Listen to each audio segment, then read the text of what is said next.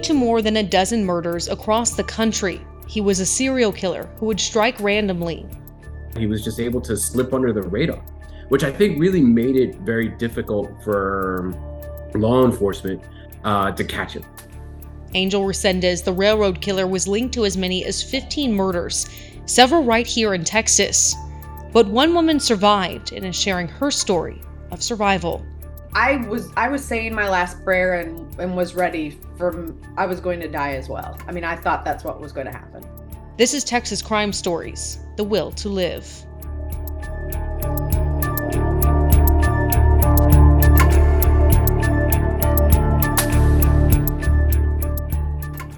In 1997, Holly Dunn was enjoying her life as a college student at the University of Kentucky. But the summer of that year, everything changed. On August 29, 1997, Holly and her boyfriend Christopher Mayer were walking home alongside some railroad tracks in Lexington, Kentucky. Out of nowhere, a man who had been hiding behind an electrical box jumped out and attacked Holly and Christopher. Christopher died right there alongside those tracks after their attacker dropped a 52-pound rock on his head. Holly was tied up, severely beaten, and raped. Here's how Holly remembered that moment. I actually said my last prayer.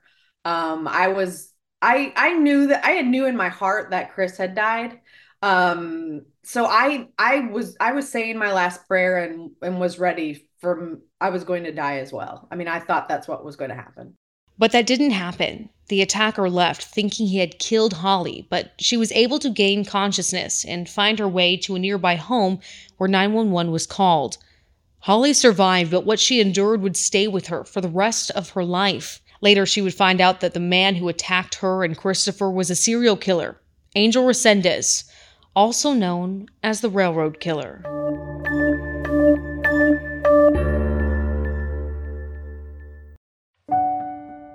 Did you know that 1 in 5 people live with a mental illness in the United States? I'm one of these people.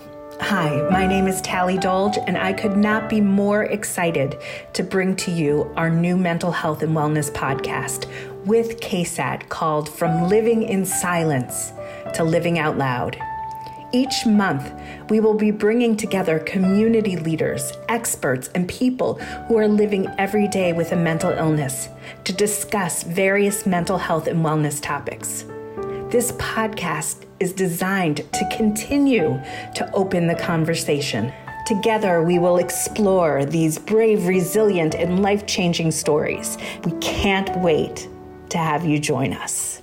Releasing on all podcast platforms and on KSAT's YouTube page in 2023.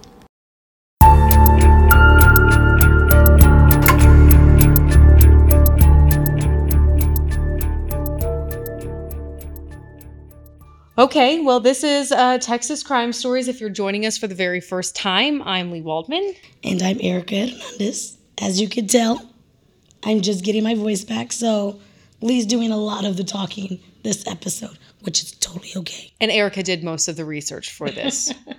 But this is a very interesting case because it affected not just Texas, but a lot of other states. A lot of other states where this person would flock to railroads and people's bodies would be found alongside them. And this was a person who seemed to attack at random, had no method to his madness, and just really was a reign of terror across several states. Yeah, so his name was, as we just said, Angel Resendez.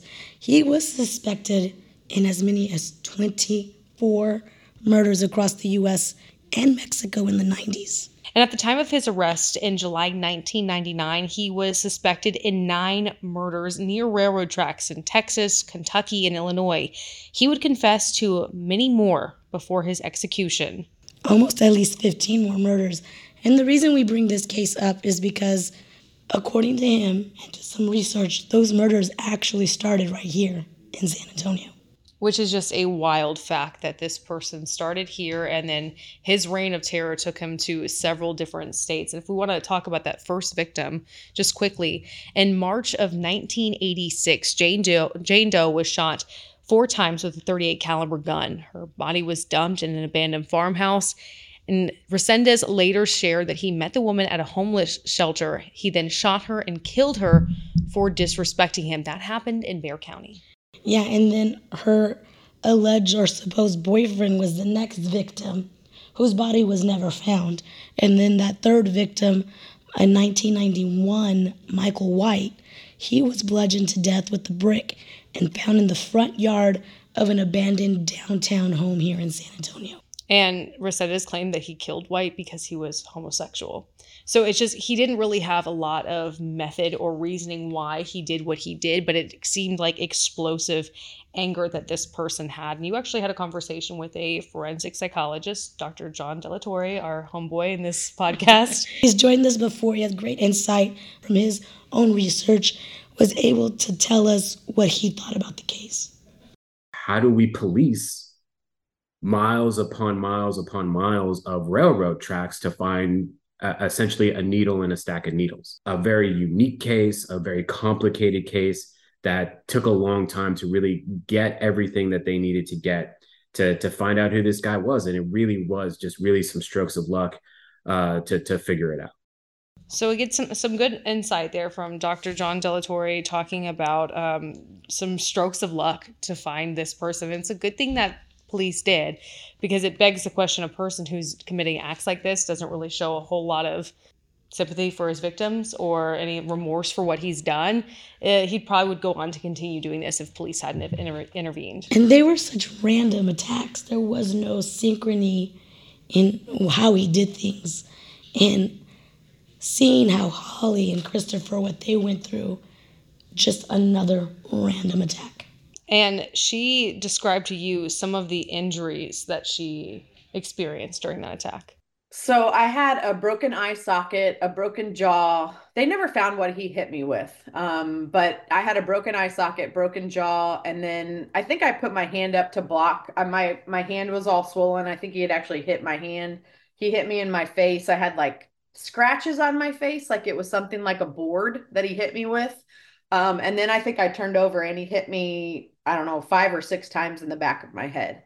And I still have like scars. I mean, I still don't have all the feeling in the back of my head, which is crazy to think 25 years later. And I still don't have, all the feeling in my head from those scars. But the broken eye socket, there was nothing they could do for it. The broken jaw, they had to wire my mouth shut. And then I had to put some scar gel stuff on my face to try to get the scars to go away. And they stapled my cuts in the back of my head shut. Now, can you think 25 years later and you're still dealing with those injuries?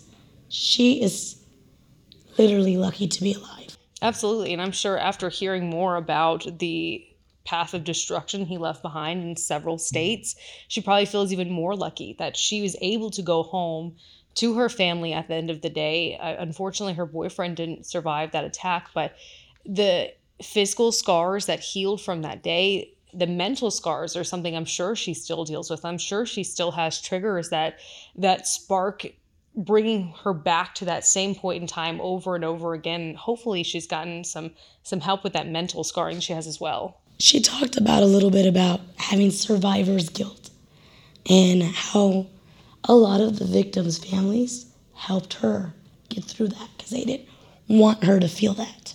It's a beautiful thing that she has that support system to lean on people. And we talked briefly about no remorse from Resendez, and that's something you spoke with Dr. Don Delatorre. Yeah, he talks more about his mental state. Not having evaluated him, I don't know if he was actually dealing with delusions. However, thinking about this is not someone who stalked, right? This isn't someone like Jeffrey Dahmer or something. Like, he didn't stalk these people. I think he gets off, right? He's riding the train, doing whatever it is that he's doing. But the one thing that I know was consistent after he got caught was these ideas about him being an angel and there being evil in the world. So it's certainly possible that he had delusional thinking. It doesn't quite explain the behaviors that he's done. Not to be graphic, but he uses, blunt instruments to really do damage to these individuals. He covers them up with a blanket.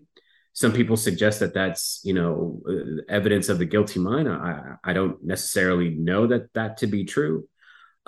He goes through and gets all of their food, right? Eats their food and steals their stuff and leaves their driver's licenses out, together on a table, easily to be found. I think he does that because of the damage that he does to their heads. I think he left them out so that, whoever found them would know who it was. I don't know. He's a unique guy, to be sure. So Resendez gets caught, goes to trial in 1998. He goes to trial, and that's for the murder of Houston physician Claudia Benton. And we have some information here about Dr. Benton. She was a pediatric neurologist. She was raped, stabbed, and bludgeoned repeatedly with a statue inside of her home in West University Place, Texas. And her Jeep was later found here in San Antonio, and Resendez's fingerprints were on that steering column. And that's how they ultimately were able to catch him, with those DNA, the fingerprints. He left stuff behind, and as the years went on, the technology improved. And his defense in all of this, after being linked to Dr. Benton's murder with his fingerprints, his defense was he was schizophrenic and couldn't tell right from wrong. I don't know if I buy that. I don't know if I buy that either, because I would understand it more so if this was a one-off and he did this and he couldn't tell right from wrong in that moment. It was diagnosed schizophrenic, and he had suffered with treatment and then had never gone back to seek more help, maybe got off some medication he was on. It was a one-off and he couldn't tell right from wrong. This is 24 lives that he ended. I don't really believe that he didn't know right from wrong. And the jury didn't believe it either. They found him guilty. Holly Dunn testified, and this was the first time that she saw him in person. Here's how she described that moment. I didn't actually look at him. My prosecuting attorney was really good, and she was like, look at me, look at your family sitting behind me. Don't look at him. He'll be off to your left-hand side. And so I really turned off my peripheral vision. I mean, I did not look at him the entire time I was giving my testimony. But they got to that point in the trial when they say, is the person who attacked you in the courtroom today? And, I had never actually been in a courtroom. I didn't know that they actually said this. I thought it was just on TV. But they did say it. And I knew it was his trial. So I'm like, yes, I still hadn't looked at him at this point. And they said, could you please tell us what he's wearing? And I'm like, oh man, then I knew I had to look at him. And when I looked at him, he had like a smirk on his face and his eyes looked black, and I literally almost fainted. My hearing started going inside my head. Everything started to sound like echoes, and I started to break out into a cold sweat.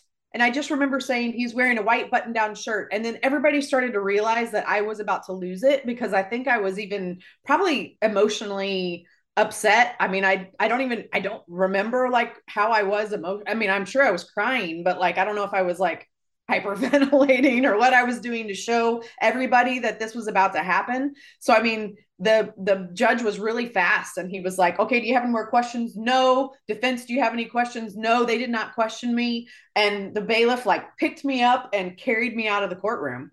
And it's just amazing that I didn't faint, because I mean, I was about, I think, as close as you can get to fainting.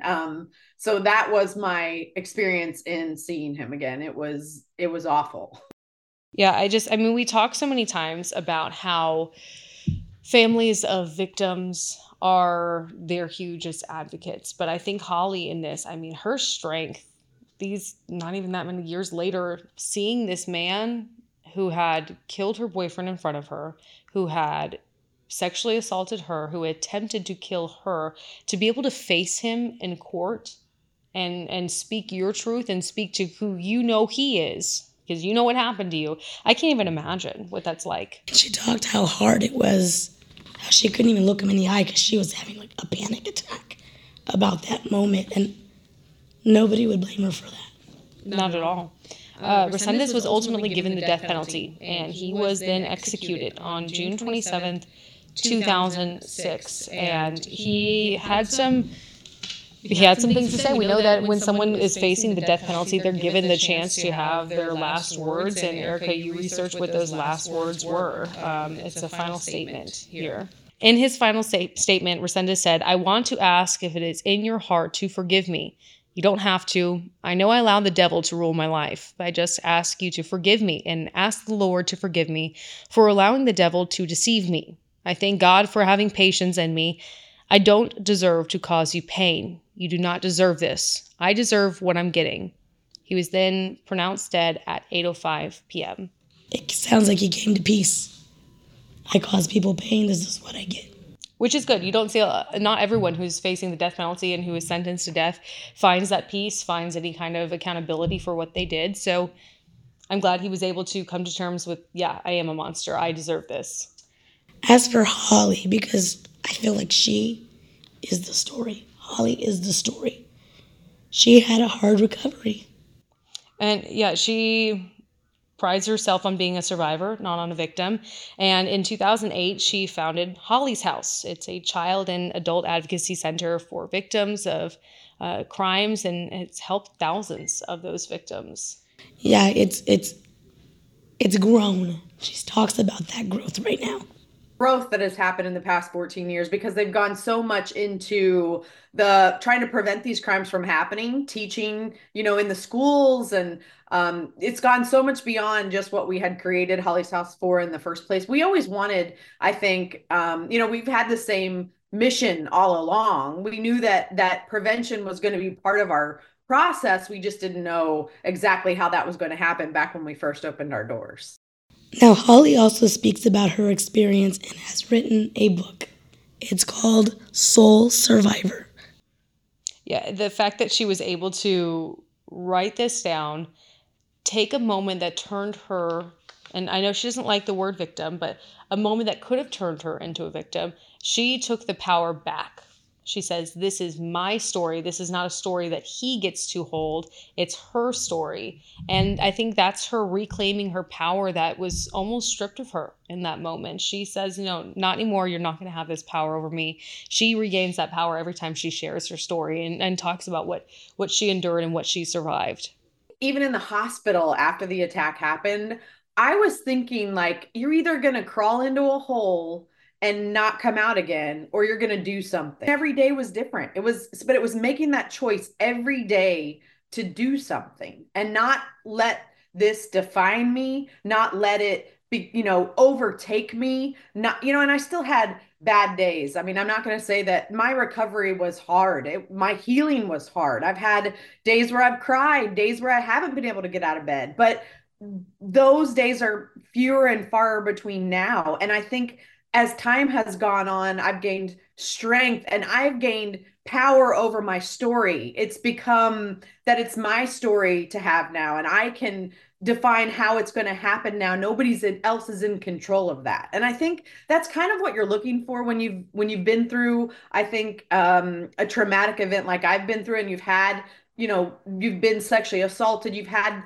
that power taken away from you. I think you're looking for you've had that control taken away from you. And I think you're looking for a way to take that control back. And you can live through anything and make it through and live a happy life. And it can happen. And I truly, if I can be that inspiration, if I can be that person that can show you that it can, I want to be that, because it has happened for me. If you want more information on Holly's House, you can go to our website, ksat.com. We'll have a link to her book there as well. And we want to thank you guys for being here with us for another episode of Texas Crime Stories. When we come back, Erica's voice will be a lot better.